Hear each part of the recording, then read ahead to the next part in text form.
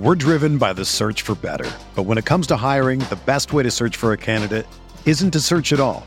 Don't search, match with Indeed. Indeed is your matching and hiring platform with over 350 million global monthly visitors, according to Indeed data, and a matching engine that helps you find quality candidates fast. Ditch the busy work. Use Indeed for scheduling, screening, and messaging so you can connect with candidates faster. Leveraging over 140 million qualifications and preferences every day, Indeed's matching engine is constantly learning from your preferences, so the more you use Indeed, the better it gets. Join more than 3.5 million businesses worldwide that use Indeed to hire great talent fast. And listeners of this show will get a $75 sponsored job credit to get your jobs more visibility at Indeed.com/Blue Wire. Just go to Indeed.com/Blue Wire right now and support our show by saying that you heard about Indeed on this podcast. That's Indeed.com/Blue Wire. Terms and conditions apply. Need to hire? You need Indeed. The baseball season is go, go, go. It's nonstop, relentless for every night, 6 straight months, and then hopefully another month in October. You also have work, friends, family, and a million other things going on. That's when you reach for a Coors Light. It's made to chill. There's only one beer out there that's literally made to chill, and that's Coors Light. I mean, the mountains on the bottles and cans even turn blue when your beer is cold. Is there anything better than opening up your refrigerator after a long day, seeing that icy cold Coors Light can or bottle in your fridge? The answer is no. There's nothing better. That's why when it's time to chill, you choose Coors Light. It's mountain cold refreshment made to chill. Coors Light is the one I choose when I need to unwind. So that's why when you want to hit reset, reach for a beer that's made to chill. Get Coors Light in the new look delivered straight to your door with Drizzly or Instacart. Coors Brewing Company, Golden, Colorado. And as always, celebrate. We are breaking down all aspects of Yankee baseball. This is the Bronx Pinstripe Show with your hosts, Andrew Rotondi and Scott Reinen. Let's go.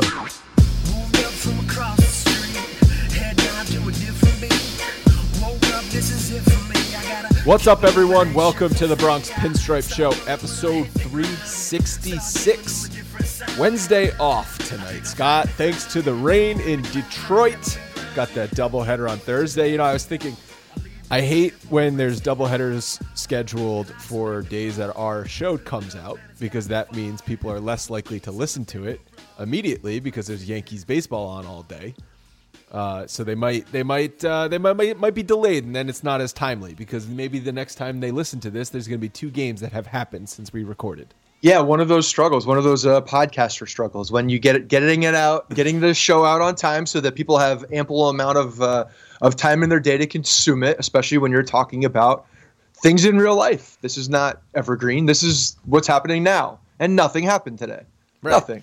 Like, what if tomorrow in one of these doubleheaders, J-Hap goes out there who's going to pitch, and he pitches a perfect game. Right. Then a person listens to this show on Friday morning thinking, wow, I'm going to hear about J-Hap's perfect game, and we don't mention it at all. That could be confusing to said listener. This is These are one the of scenarios the I think of. Right. Yeah. See, everybody, it's not just baseball where he goes down these dark paths. It's everything. Down the spiral.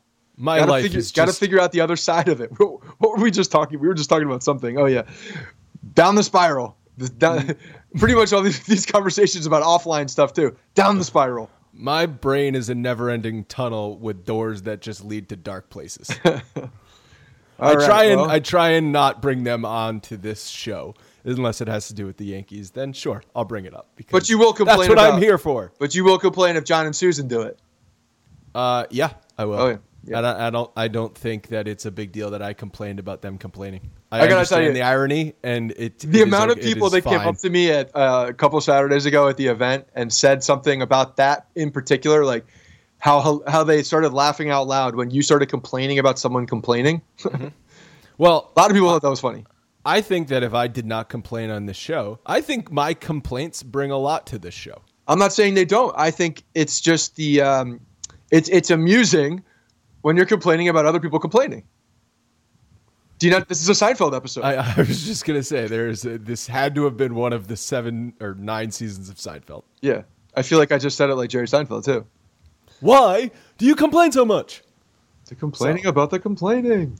Last we recorded was Monday morning. I think it was Monday morning. Again, yeah. Podcaster brain is clouding my. Well, we've been doing a lot more mornings this year than we have in the past. Right.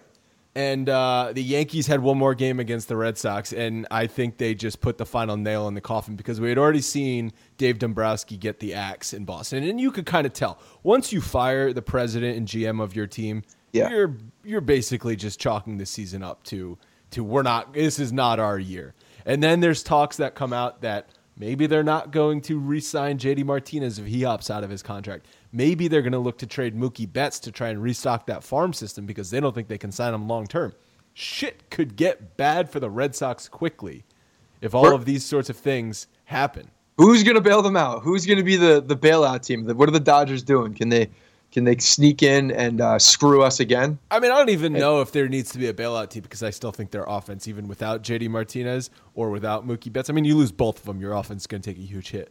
But if they lose one of those guys, I still think their offense is in pretty good shape, position player-wise. But they're pitching. Porcello's a free agent. Nathan Eovaldi, I think we saw the best 2-month run of his life last year. We're never going to see that again. I don't think he's going to be healthy enough for anybody to see anything, honestly. And they signed him to $68 million. That was a dumb Dombrowski move. Yeah. Like, you want to know what Dave Dombrowski gets you into? Look at the Detroit Tigers right now. I know they beat the Yankees somehow last night, but look at the state of the Detroit Tigers. They're going to lose like 110 games. They've got Miguel Cabrera on the books for $30 million a year for 4 more years. Yeah, and he can't even run the bases right now. I mean, that dude is not going to be I don't even know how he's going to walk in 4 years. So that is what you get when you hire Dave Dombrowski. You get a bunch of high-priced guys either re-signed or acquired. And if everything goes well and the stars align like they did for the Red Sox last year, you're going to be a damn good team. You might win the World Series. Yeah. It's funny because it's like a classic case of like buying at the top, right? Like, you are feeling really good. You just won a championship. Dombrowski gutted your system, got you the players that you needed to do to compete, whether you won a championship or you got far into the playoffs, and you're feeling good about your team. But then what happens is that, like, the euphoria of winning, you're like, oh, he can do no wrong. And your judgment is clouded because all you see is championships or just success in Detroit's case. And you're looking around and you're like, well, now how did we sign that guy? When did that happen? Like, you black out after the good season, and all of a sudden now you have Nathan Eovaldi on the books, or you have Chris Sale, with a bad contract. You realize Sale's contract hasn't even kicked in yet? That's next year. Or Miguel Cabrera on the books forever. So Dombrowski has that way about maneuvering in a way that can win on a given year, but then after that, like, you need to lock him down and, like, handcuff him. Don't let him talk to anybody. Like, that, the next job he takes, you just get to that point where a success and make sure you know where that is beforehand so that you can come out of there. Well, I think for certain lock teams, them down. For certain teams, like if the Tigers, what, they go to the World Series twice under Dombrowski, and they were very competitive for like almost a decade. Right. So had they won one of those World Series, I'd say Tigers fans would have said, well worth it. Yeah, but they had a different circumstance too, I think. Like, yeah, they have some high-priced guys, but they also had some good talent coming up through their system at that point too. And I think I'm not looking at Dombrowski for that stuff. Dombrowski went out and got some hired guns, but they also had, I think, enough talents to sustain it. Yeah, so, I don't know the Detroit Tigers system well enough to speak to that, but Dombrowski's not one to believe in prospects. He does not believe in prospects very much. No, he he's will not. Always trade the prospect for the proven guy.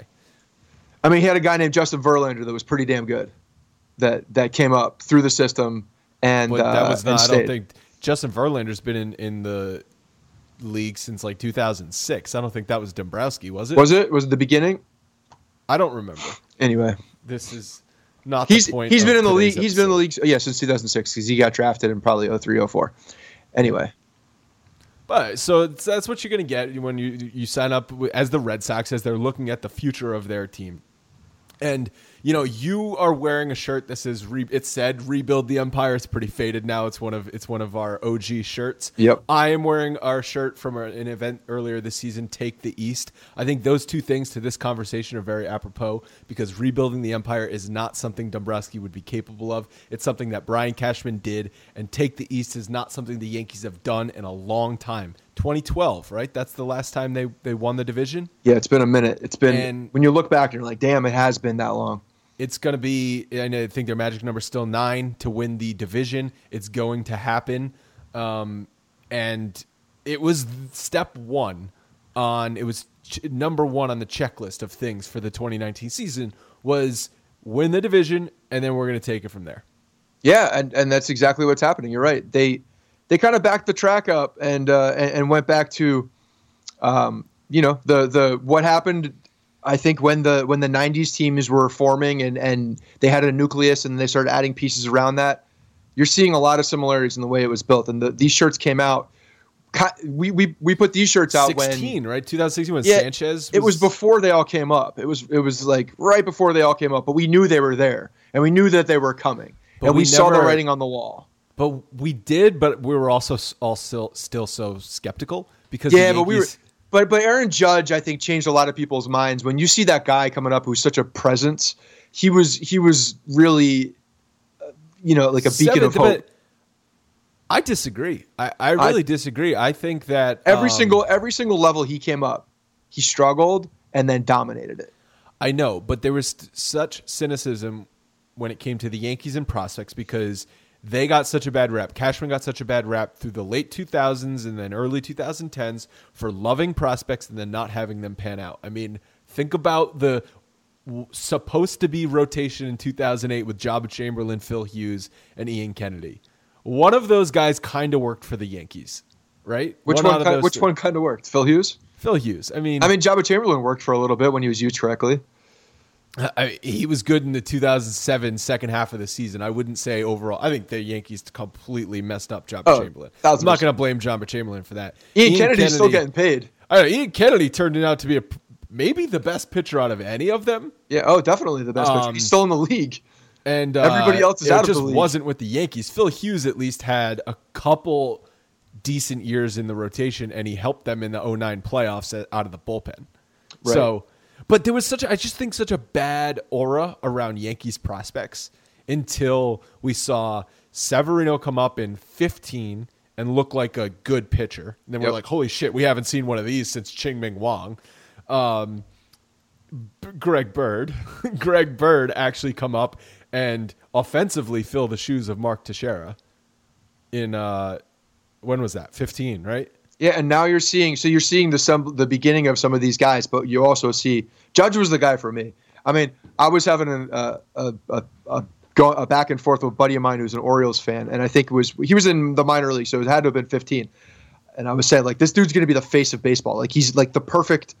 If he could hit in the major leagues, like, he's definitely going to be the face of baseball because of just the way his presence and the way he looks. And so I get it. There was a lot of excitement before. There was a ton of excitement. We had the Judgment Day shirts when we went there for his first game, but he did not look impressive in 2016 at all. No. It was Gary Sanchez that looked impressive. Right. Everyone was like, "Holy shit, who is this guy, Gary Sanchez?" Who had been in the system forever and a name we had heard forever. He was always like the catcher, the next catcher who they didn't trade because. They had Cervelli, they traded him. They had Montero, they traded him. They had John Ryan Murphy, they traded him. And Gary Sanchez was always the one who was like, oh yeah, they still have Gary Sanchez. And somehow he's not old yet because he's been in the system since he's 16 years old. And he's just the one they never traded for good reason. And even him, before he came up, I mean, he had that whole situation where I think when he was in Trenton and they pulled him back from Fall League, or it was the Futures game, pulled him back from the Futures game and wasn't able to play in that. Yeah, and he got basically benched for having, whatever the attitude problems or that all those attitude things, like the stigma of him being lazy, all that crap, all that negativity about his attitude stemmed from that. Mm-hmm. That's where he certainly didn't help himself with some of the stuff last year. No, last year totally definitely compounded it.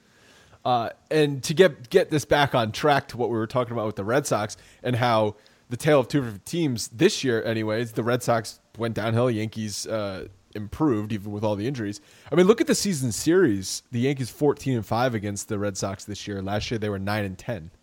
Yeah, that's really, when you see what they've done against the AL East, it's super impressive. The fact that they've handled the Boston Red Sox this entire season definitely speaks to that. And look, this is another thing. Like, you look at what happened last year with the Boston Red Sox. We've talked about this 100 times.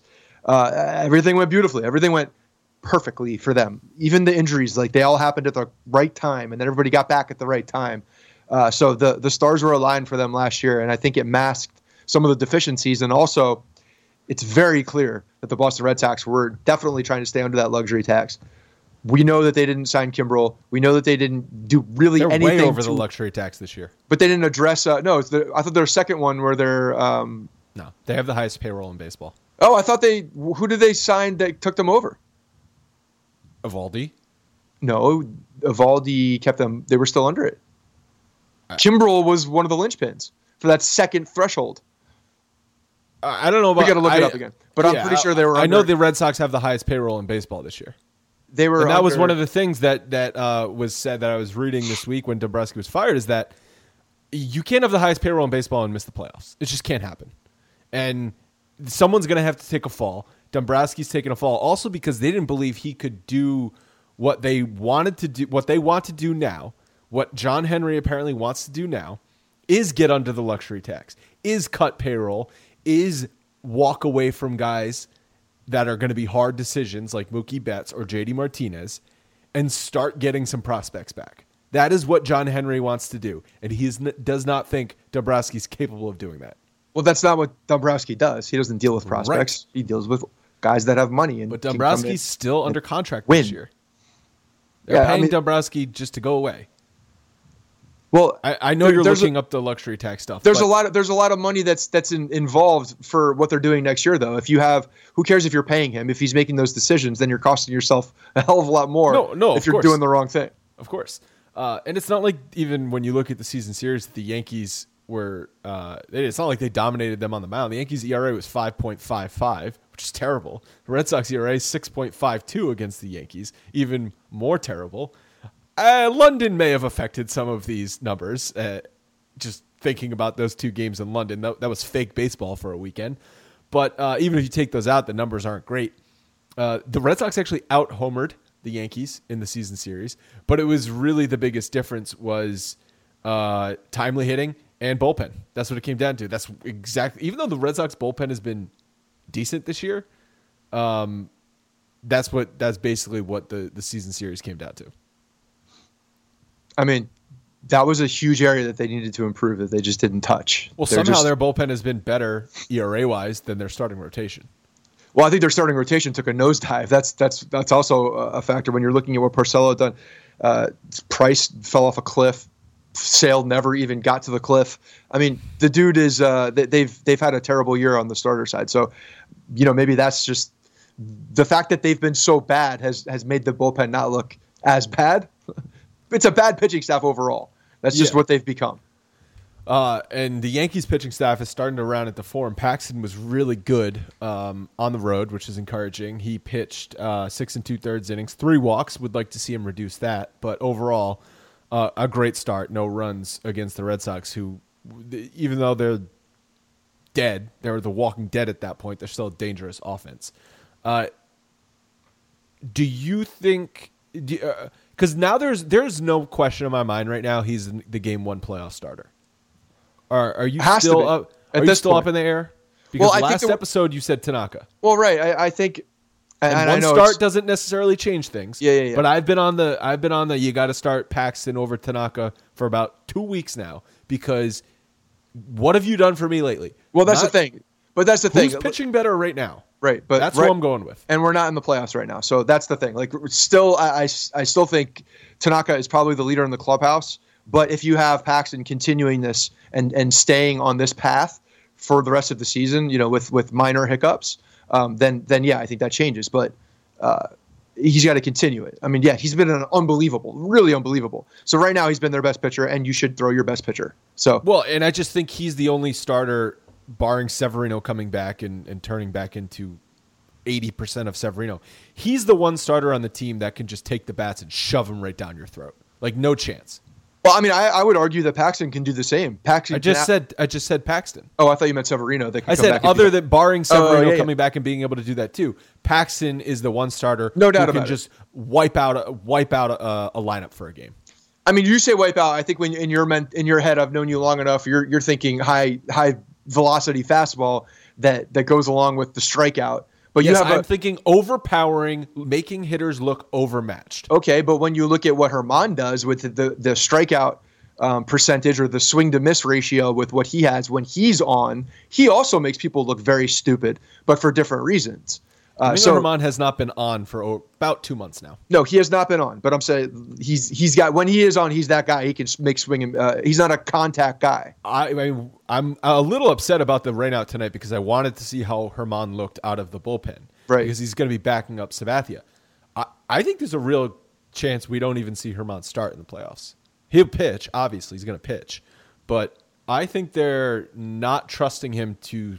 I think that it's not like he's done anything to lose their trust. I just think, I don't know if he ever really had it.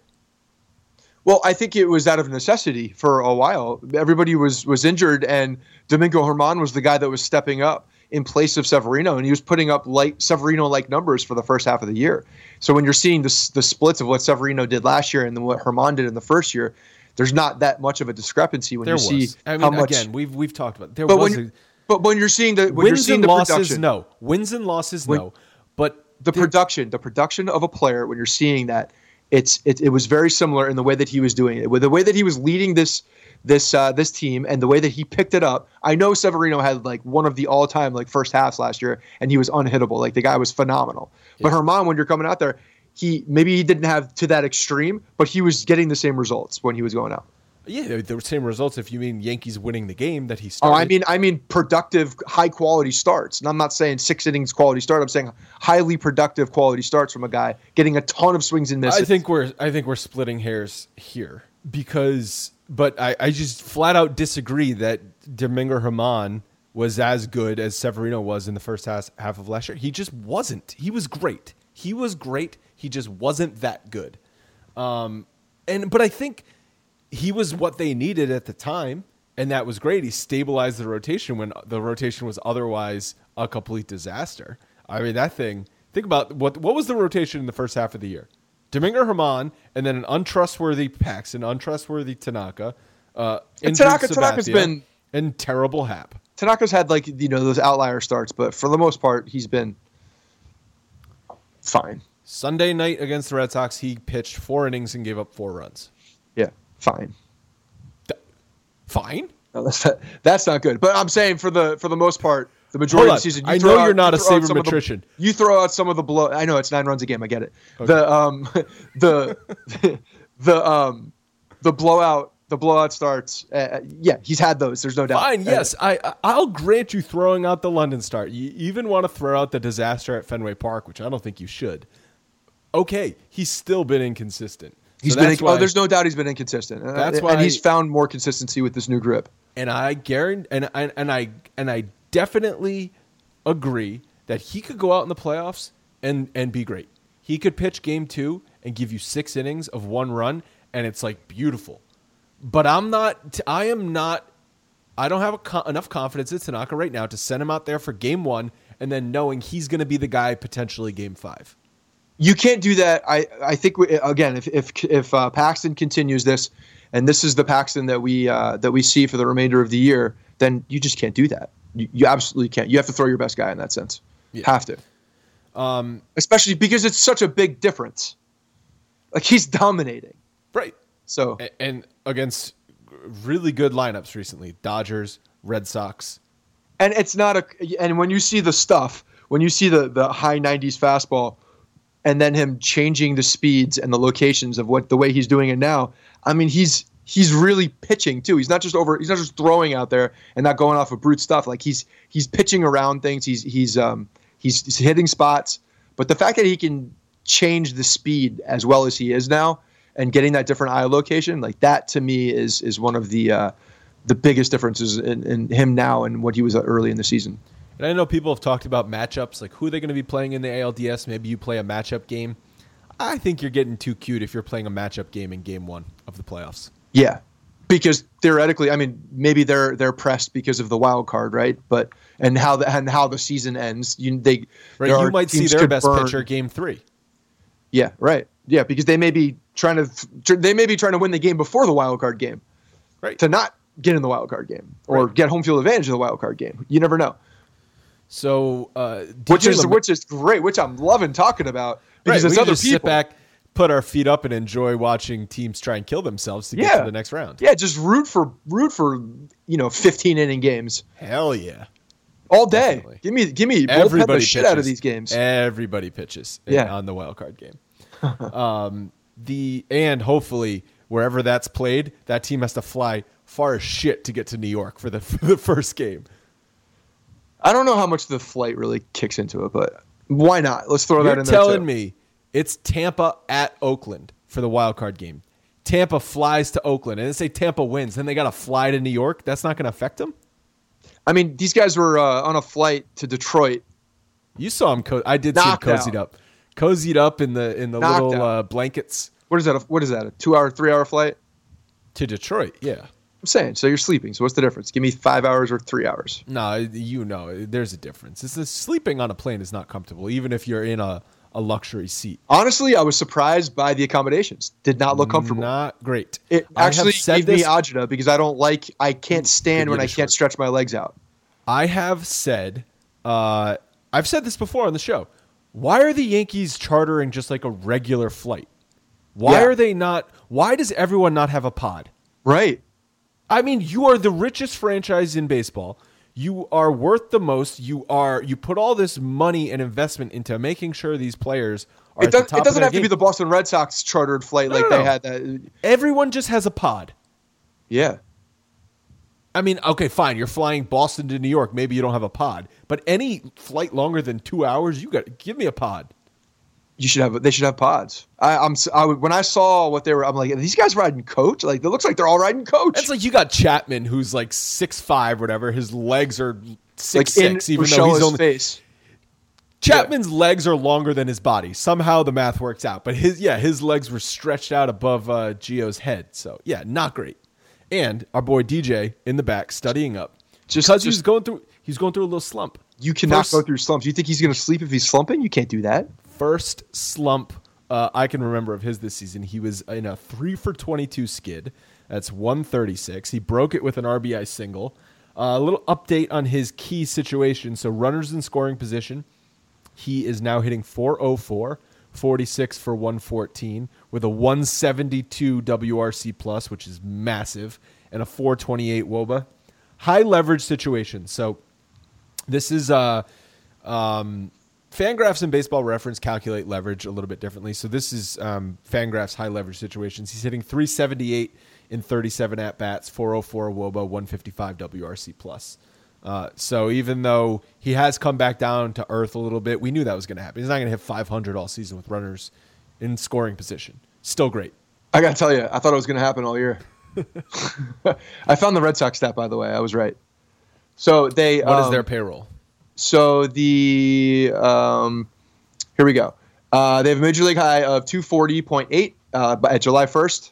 They were 34.8 million over the tax threshold. They have to pay the 50% repeater tax on anything they spend over that threshold. But if they go over it by more than 40 million, that threshold soars to 95% plus the significant loss of next year's amateur draft. So he's been trying to stay under that, and now wait, hold on. So he can't exceed 246. So they're at 240. So they had 6 million under it. Right. So that's why that was one of the big reasons. Potentially why they didn't sign Kimbrel or another. It's exactly why they didn't sign him, or why they didn't do anything at the deadline. Because it was too close. If they acquired someone, the money that they probably brought over would have been. But see, then the counter argument to that is if you're John Henry and you're already spending $240 million and you're trying to just win another World Series, because anything other than that for the Red Sox this year was a failure, then do what you got to do. Or don't, because you know that you're not going to get it. Because they're further away than one closer. I don't know. I'm talking about like back in January. Yeah, like I mean, when you're assembling your team for next year, like why are you pinching pennies now? Well, that's the problem. They're signing guys like Evaldi, trying to get by, getting cute, and staying under that threshold, thinking that they can do it. Again, euphoria on a winner's high, thinking that you can do no wrong. Literally, you just had the perfect season, so you're making decisions in a clouded judgment at this point. Oh, that Evaldi signing was 100% a thank you for pitching that in that 18-inning game. I'm not even saying it was a thank you. It was like, it was no. I think it was a thank you. I think it was, we believe you, which is even worse. Except, too bad everyone in baseball said that's a bad contract. Well, guess what? They're smarter than everybody else. They're in Boston. They're smarter than everybody else. That's what they think. So, anyway, enough of them. There was a weird play in this game, the Monday game, where it was fourth inning and runners on second and third. Encarnacion was at third, and he runs on contact. I don't know why the contact play is on with Encarnacion running. He's slow as shit. And he was thrown out by a wide margin. It was a grounder to third base, I believe.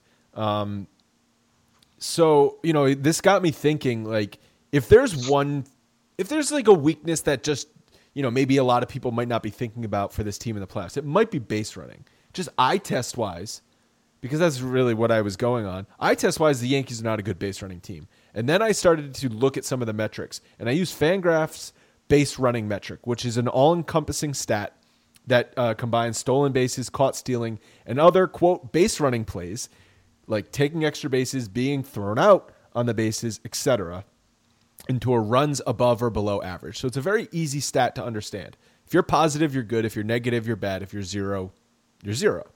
And the Yankees as a team, I had it in here. Where did it go? Yankees as a team are 14th in Major League Baseball with 0.1 positive runs. So basically zero. They're a league average base running team.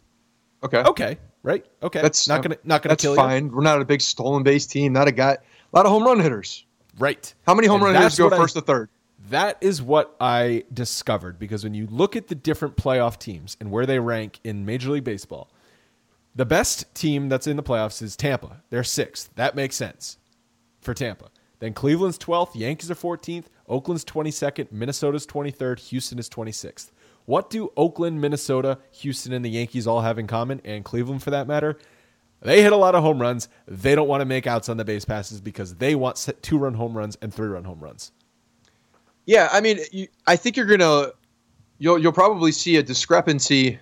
Oakland kind of throws this out the Minnesota, but the power hitters cost more money, right? So a lot of times when you see a team that's spending more money and they're getting more home runs, these guys are paid a ton of money to drive the ball and to knock runners in. So like you said, they don't want to cause any outs on the base path if they don't have to, because they're paying that guy to knock you in from first base. It's a philosophy. It's coaching. It's coaching. Yeah, they're coaching these guys not to do that. It's the strategery of baseball today. Yeah. So they're but when you see like Oakland in there, I mean that's Billy Beane getting lucky. Fell into some power hitters.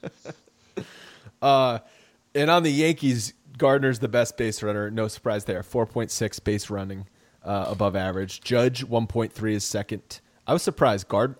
Didi is third, 1.1. Why were you surprised by that? I just think of Didi as a stupid base runner.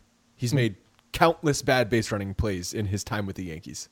Yeah, I don't know. I feel like if you have some speed, you're probably going to be rated better than not speed, and it'll throw it off. So there goes your theory. Sneaky fast, man. That Parrot put some wings behind him. I think as much as being fast, it's don't make mistakes. Yeah, that's what the Yankees are looking for. They're not necessarily looking for go first to third when you really shouldn't have. It's don't get thrown out trying to go first and third. So where was Glaber on this list?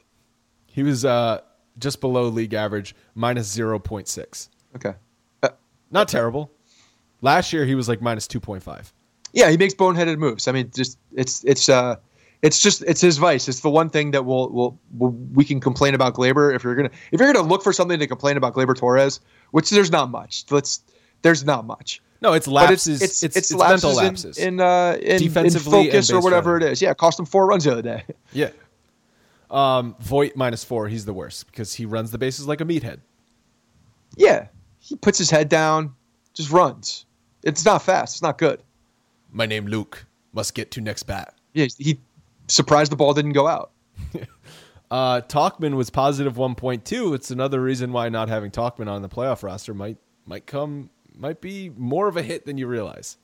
I mean, when you look at the way that this season has gone, and obviously the way that he's played, I mean, he went from being compared to Mike Trout for a solid month, then slow down a little bit, I'd say, but still a very good player and far exceeded anybody's expectations outside the organization. Who knows what they were expecting inside the organization?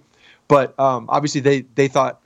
Well, Brian Cashman will beat his chest and say he expected this. Of course, yeah. The nerds. That's what he gets to do when he You're has. Right. When he brings the player in and it works, absolutely, then he gets to beat his chest. But yeah, I mean, the fact that everybody else has gone down, the fact that we haven't had Stanton for the entire season, and now Gardner's playing center field because Hicks is out, makes left field a very big. It could be a very big problem because when you have the options now of Frazier and Maben and Tyler Wade and maybe Stanton, if he can go out and play left field when he comes back. To be back next homestand. They're saying he's going to be a fielder, not just a DH. Well, yeah, because you've got You have to at some point. Someone's going to have to play the field with Encarnacion, Voit, and bodies out there. But it's a hole now that Tauchman's not out there as far as defensiveness. I think defensive prowlness. Although Tyler Wade looks damn comfortable out there in any position. The guy just looks like he's comfortable in every position. Yeah. It's really more and more I'm watching him play. I'm seeing a lot of confidence in Boone and loving the fact that he can put him anywhere on the field at a certain point in the game. And I feel like that is one of those just like those gold standard check marks for a manager when it comes to the postseason. I still think that would be a wasted roster spot, but I could see them doing it.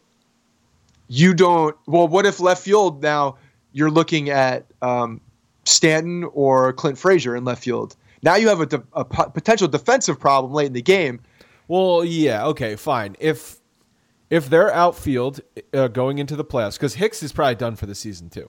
That's what it looks like. Tauchman and Hicks are likely done for the season. So if your outfield is Judge, Gardner, Stanton, and then you need then you have Maben as a fourth outfielder. Maben's got a hit for the rest of the year. He's also dealing with a wrist issue. Yeah. So I don't even think he needs to hit. I think he's just going to be on the roster because he can. That's why I think Tyler Wade's out there right now.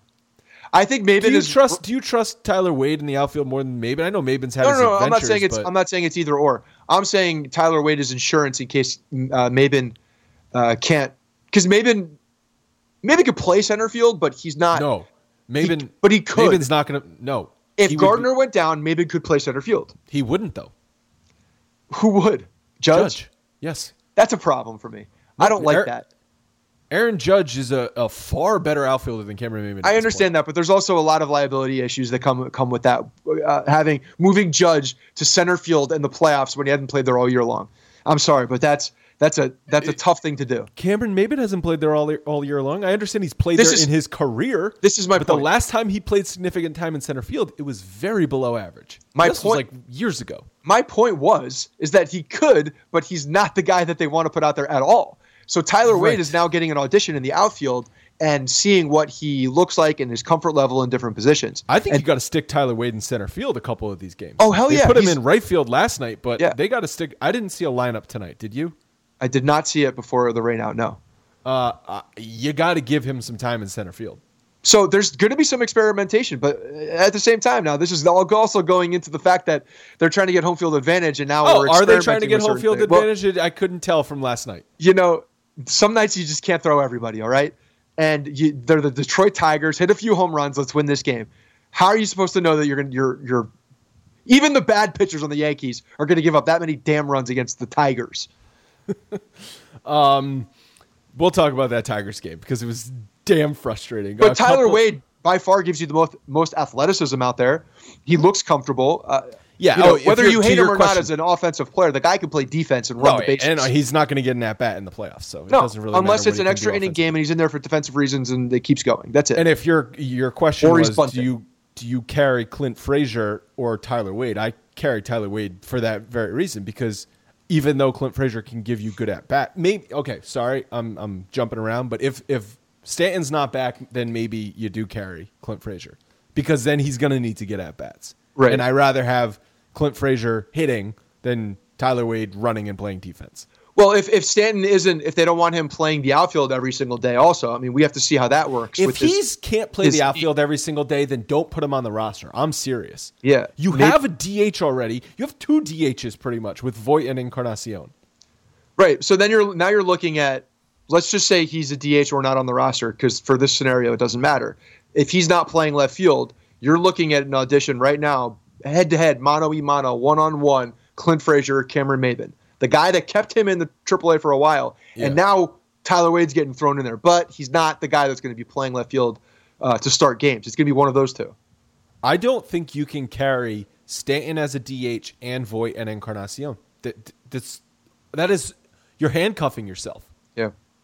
Because your bench at that point is Austin Romine, who's a backup catcher, and then 2 DH first basemen, and just a DH. And like a utility guy. You're setting yourself up for a lot of trouble if you do that. Yeah, there's no flexibility. That's the key word. We know they like flexibility.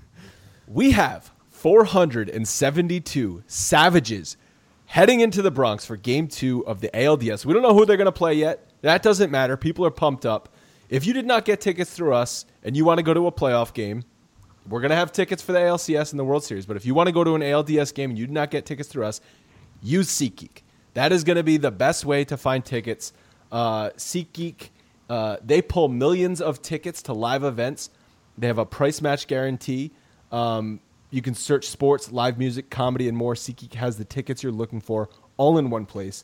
In an industry that tends to stagnate, SeatGeek decided to stand out from the crowd. They've built the fastest way to find tickets so you can stop searching for the perfect seat and start enjoying it. They have 50,000 5-star reviews in their in the App Store on their app. The app is so seamless. It's so smooth. They color code all of the tickets from red. That means you're getting a bad deal, all the way up to green. That means you're getting a good deal. It's graded on a scale from 1 to 10. They display them, like I said, in an interactive seat map. Sometimes you go onto some of these other apps or websites, and it's just convoluted and confusing. You don't know what you're clicking on. SeatGeek, it's easy to tap through, and they show you the preview of the seat as well. It's beautiful. I love it. I've used it many different times to not only go to Yankees games, to go to the theater. I took Leanne out to a nice little Broadway show that got me a lot of points last Valentine's Day. I know you've used it to see the shitty Jets.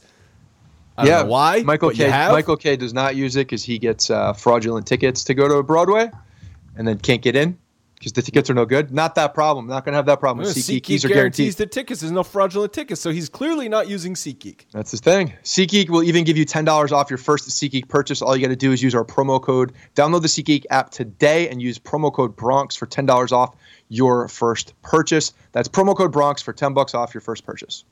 All right, so this Detroit game, first game of the series. They tried to get cute. They tried to steal a game. They thought, we're going in to play the 100-loss Tigers. We can throw out Nestor Cortez, plus Guerin, plus Loizica, plus Chance Adams, and we're going to score a bunch of runs, and we're going to win. It almost worked. They almost got away with one. But they didn't. They went up 6-0. 6-0. You're up 6-0, and you immediately give it back with 6 in the third inning. Gleyber Torres error was definitely the turning point of that inning. No ifs, ands, or buts about it. But it's still not an excuse. Your pitching still sucked against a crappy team. What did the Yes graphic show? They were either 29th or 30th in baseball in every offensive category. Yeah, they're a bad team. Just a completely bad team.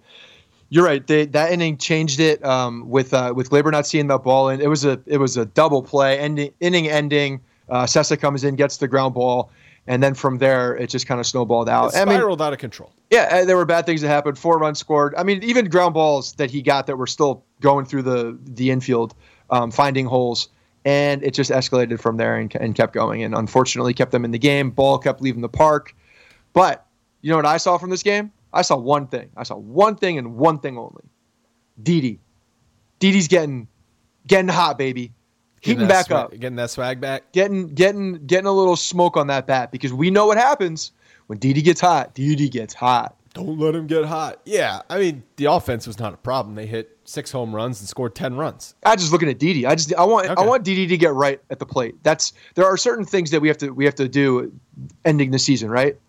Home field advantage, obviously. Let's talk about that ad nauseum. But in order to get there, you need your players to play well. And I want my shortstop to play well because he is our shortstop. He's going to be the starting shortstop in the playoffs.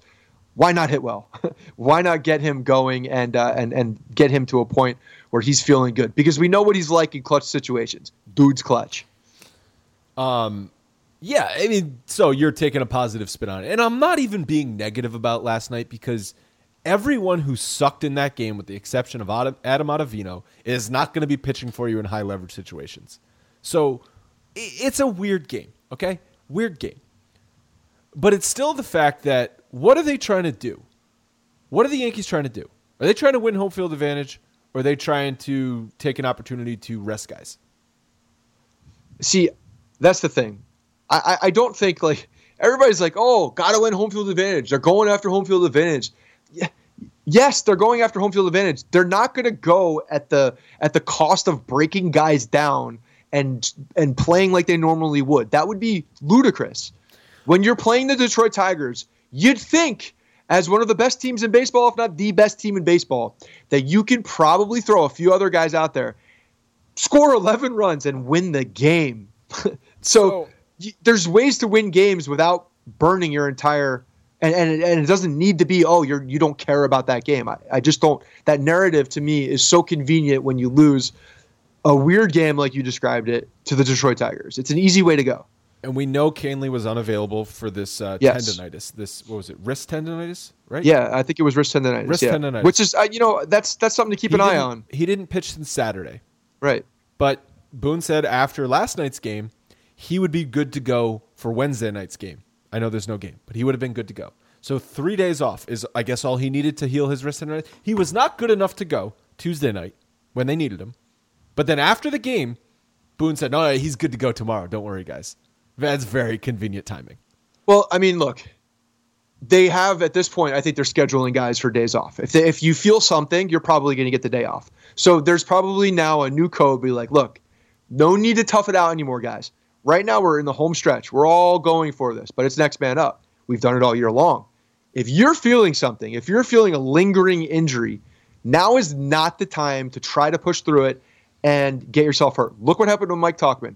Apparently he'd been complaining, or they knew about something in his calf that was a problem for a while. He's pushing through it, obviously in a position where he's got to continue up his play because there's guys right behind him that might take his spot. It's a very competitive spot in the outfield for the Yankees right now, or it was. and then boom, grade 2 strain or whatever it is, popped his calf. Who knows if that was because, he was playing on something hurt and it just got worse. I don't know, but it's something to think about. And I think they're going to be more cautious than they would if they had a 3-run lead. And I don't care about that. I want them to be healthy over all things. Yeah, yes, home field advantage is important, but be healthy. It backfired last night because they ended up having to use Britton and Ottavino when they didn't plan on doing it. So they end up using 2 of their big high leverage guys last night. But I'm looking at the schedule now. So they were off last Thursday before the Boston series. Going into last night, they thought they were not going to be off again until the 16th, right? 16th after the Toronto series. So going into last night, they had 6 games before an off day. And then they have an off day, and then they play 6 more games, and then they have an off day. 2 more games, off day. And then the last series of the season. There's 3 off days coming up in the next 2 weeks. That's more than you normally have. I'm not saying that resting guys is the wrong move and trying to get everyone good is not the right move, because it is the right move. But again, you're getting awfully cute when you go in with Nestor Cortez backed up by Cody Guerin, backed up by Jonathan Loaizaga, backed up by... I mean, Ottavino gave up. I know Ottavino didn't look good. But Ottavino was not in the plan to pitch last night. He pitched because they ended up getting a lead. Boone was trying to get everybody a day off. Everybody who mattered a day off. Right. But they brought in some of their guys, and one of them didn't look good. It happens. I'm just not going to blow a gasket over a freaking Am I blowing 12 a to 11. gasket? No, not you, but there's a lot of people that are complaining the fact that because they lost some game in Detroit that it's the firm decision and the path of the thinking of the New York Yankees that they don't care about home field advantage because they tried to get some guys off. And it's not even so much about the 3 days, those off days. Like that's not. I don't think that really plays as much into it. It's what are you feeling right now? Are you knocked up? Do you feel knocked up? Do you feel something going on with something on your body? Because if you do, speak up. It's a little bit more leniency at this point. We're gonna err on the side of caution. I think that's a thing. They roll Mike Talkman out there on crutches and say, "Look at this guy. Don't do that. Don't do what this guy did. Yeah. Don't be a hero. Don't be a hero." I don't remember what I was gonna say. The home runs. So 6 home runs last night. Gardner now has he hit 2. He's got the most home runs. Is he the team lead yet? Yeah. He had most home runs for his career at any point. So I asked on Twitter, and I seriously asked, do people still care about home runs? Because I wanted to know. Yeah. It was pretty split. I didn't do a poll, but I would say 60% of the responses said, yes, I still love home runs, still get excited by home runs. But a healthy percentage said, no, kind of desensitized. Someone used a great analogy. So what's your favorite food, Scott? What's your favorite meal? One more meal of your life, like you're on death row. You're going to go balls out and you're going to eat this meal. Yeah, it's going to be a medium rare steak. Probably big, a strip cut. Like huge, right? Like big, like 24 ouncer, like loaded baked potato on the side. No, maybe? I would probably not going to go for a 24 ouncer because I would question the cut of said meat at that point. But you get my point. I get your point. Whatever your favorite meal is, if you love like big juicy bacon double cheeseburger, and you have that once a week, that's your cheat meal. Yeah. It fucking tastes delicious. Whoa. You love it. Yep. What happens if you're forced to eat that 5 times a night? It's not going to taste so good. 5 times a night? Yeah. Every 30 minutes, you're eating another bacon double cheeseburger. You're eating another nice medium rare steak. You're going to get sick. It's not going to be as fun. And that's what's happened with home runs. It is a perfect analogy. That is what happened with home runs. It's a pretty home terrible runs analogy. used to be exciting, okay? Home runs used to be exciting, right? Yeah. Brett Gardner should not be hitting mid-20s home runs. He shouldn't, okay? It no longer is impressive if Brett Gardner, who's been a fantastic Major League Baseball player and maybe one of the most beloved Yankees of the last decade, he is not a 25 home run hitter. But why does it have to be? I mean, maybe it's just the way that the game is and progressing, and it doesn't need to be this sexy thing anymore. It's just part of the game now. Well, that sucks. Well, yeah, I mean, I think that the steroid era, made this the home run ball. They made it Hollywood. It was this big ritzy, glittery thing that was phenomenal, and everybody loves it. Why did it seem different in the steroid era? Because first of all, the coverage just wasn't the same. I've been trying to put my finger on it. I think it's the media coverage. The media coverage now, we're all desensitized to media coverage. Period, because it's everywhere you go. It's in your face. You can't get away from it. Whereas you go back to the 90s in those home run, 98, wherever, you don't have the internet like it is. You don't have that. You're still watching television to get your highlights. You're still going to a place at 6 p.m. to watch SportsCenter, and everybody is locked in on what's happening, and they can control the story, they can control the tone, they can control the narrative. Media is so different now, where we're consuming what we want. The narratives are much harder to control as far as a team or a league. The consumer is almost controlling the narratives at this point because they can go anywhere they want to watch anything. So back then, it was one message. It was one message, and Bud Selig was running the show, and he was feeding that. What's the movie with John Kerry where he's in a bubble? The Truman Show. It's like the Truman Show. He's just feeding us this one thing. Jim Carrey. Jim Carrey, yeah. The Truman Show. You never saw that show? You said John Kerry. Jim, whatever. I did see the Truman Show. It's a good movie. Good movie. So that's the big difference, I think. I think a lot of people don't. They take it for granted because it's just, maybe they grew up in the digital media era. But when you don't have cell phones, at your fingertips to look up a score, and you have to go to a television to watch a highlight, and you know all the broadcasters because they're the only place you can get your information and your tone for a game. And then you have guys who are on highlights like Len Berman on Channel 4 in New York, and you're looking at like that's the guy where you get your sports, or you go to the paper the next day. It's that the communication is a big deal. Yeah, I don't know. That might be it. Yeah, that could very well be it. Also, I was 12 years old in the middle of the steroid era. That probably has something to do with it. Yeah. But 12 years old today, you're all over Twitter, Instagram. You do whatever you want. No, but 12-year-olds might love home runs now.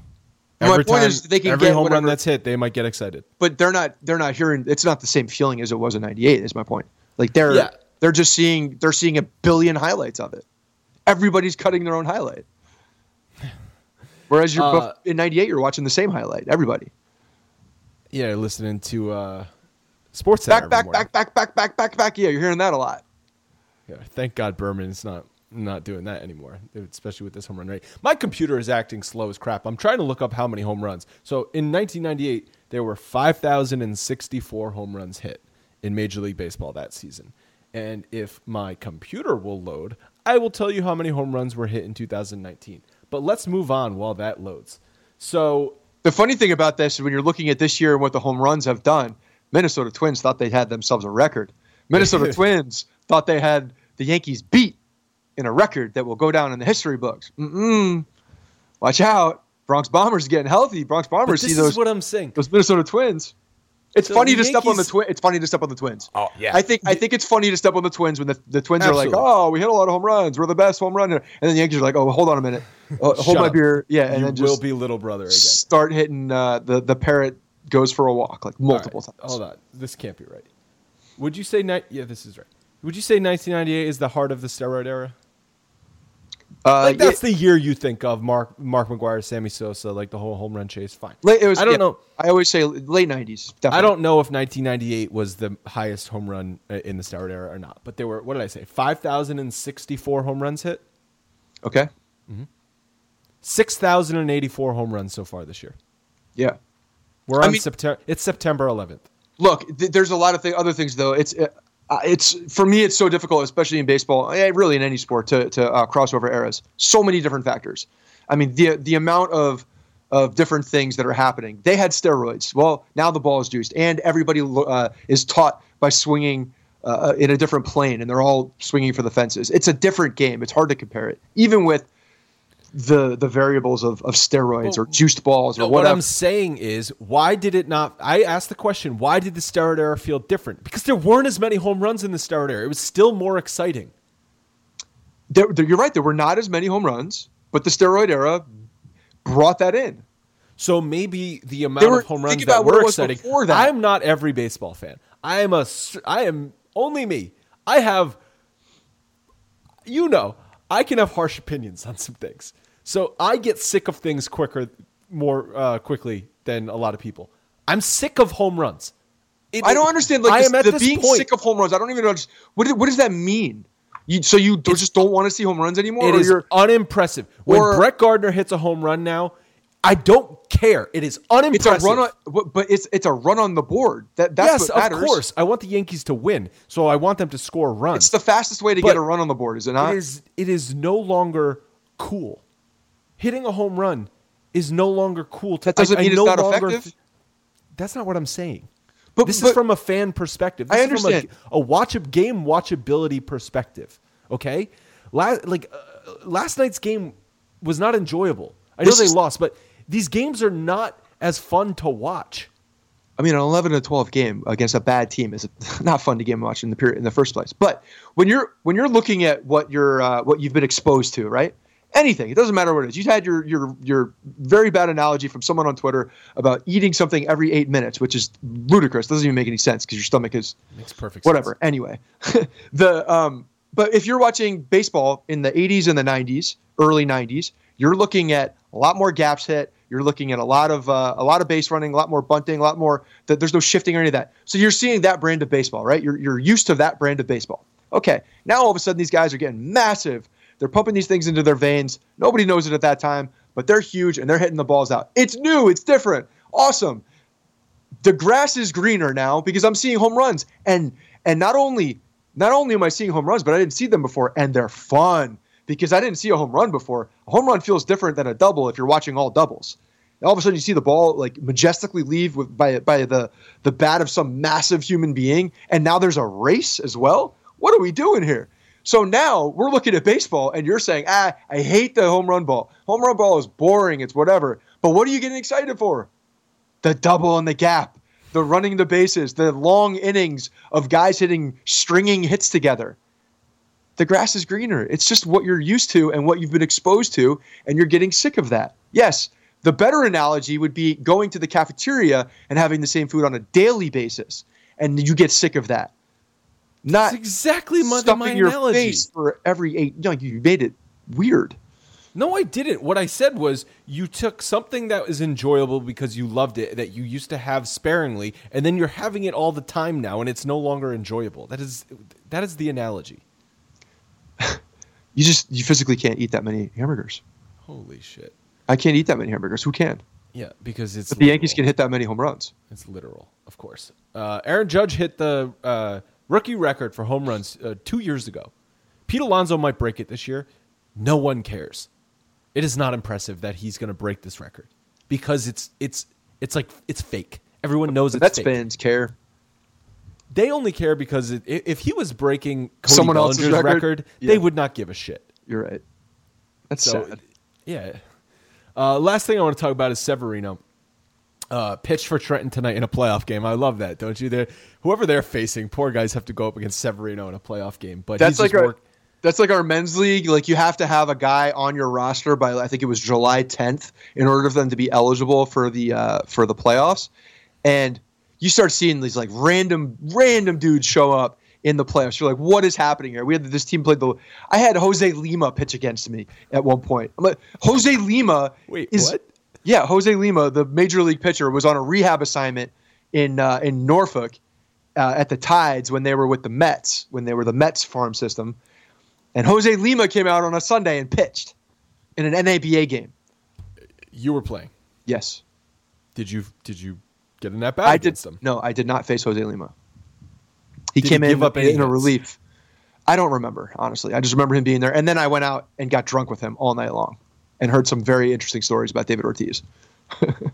Do you care to share? I've told this story on No, the you podcast. have not. Yeah. So Jose Lima came out.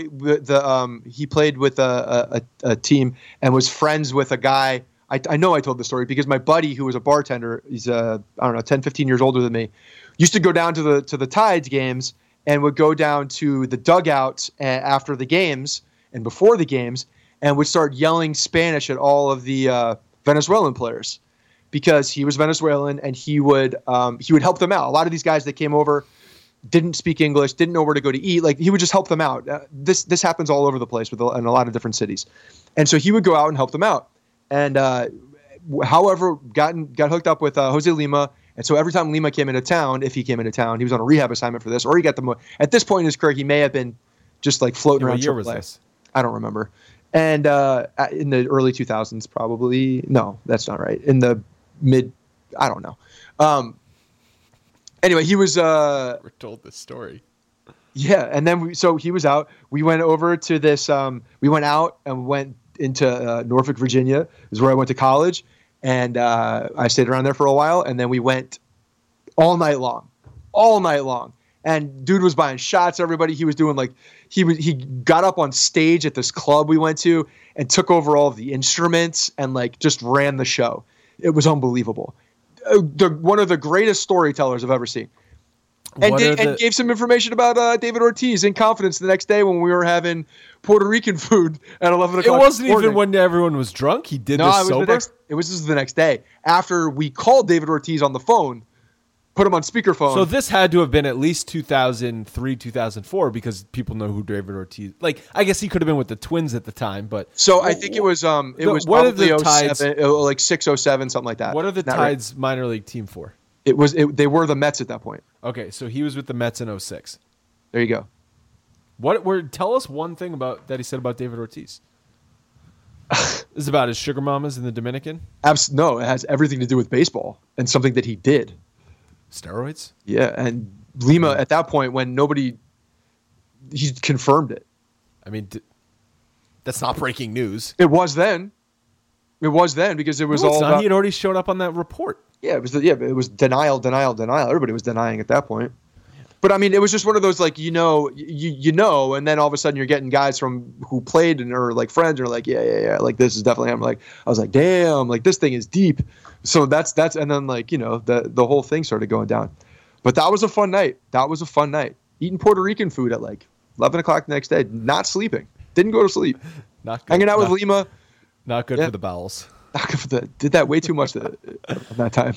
It reminds me when I was at UVM. Because they had the Vermont Lake Monsters up there. Dimitri Young was rehabbing. Dimitri Young was a wild man. Came through. He was an asshole, too. Oh, yeah, and got wrecked in town the night he was there. I was not with him. I just heard stories of people. He's the one who threw the bat at the... Or was that Delman? Was that his brother? One of them threw the bat at the umpire in minor leagues. Just end over end threw a bat. I don't know. You're not thinking of the guy who Dimitri Young. You're not thinking of the guy who kicked the catcher, are you? And then threw the bat? No, I'm thinking of Dimitri Young or Delman Young. It was one of the two. I think maybe it was Delman Young. I don't know. It was one of the two of them. I'll look it up in a minute. I remember Delman Young would swing at every first pitch, and the Yankees could not figure that out. And every first pitch, they would throw him a fastball down the middle, and he would hit lasers.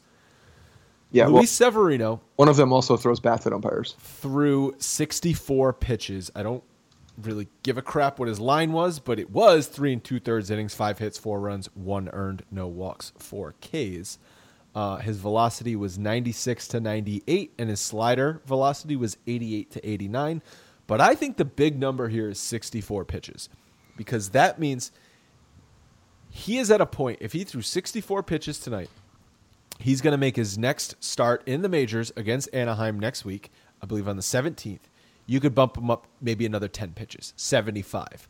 Then after that, he's going to make another one. You can bump him up another 10 pitches, 85. He'll have one more start before the playoffs start, 95 pitches. We could see a 90-plus pitch Severino come October. Yeah, and if you're in the 90s, I mean... That's all you're throwing anyway for the Yankees. You're a full-blown starting pitcher at that point, whatever that means.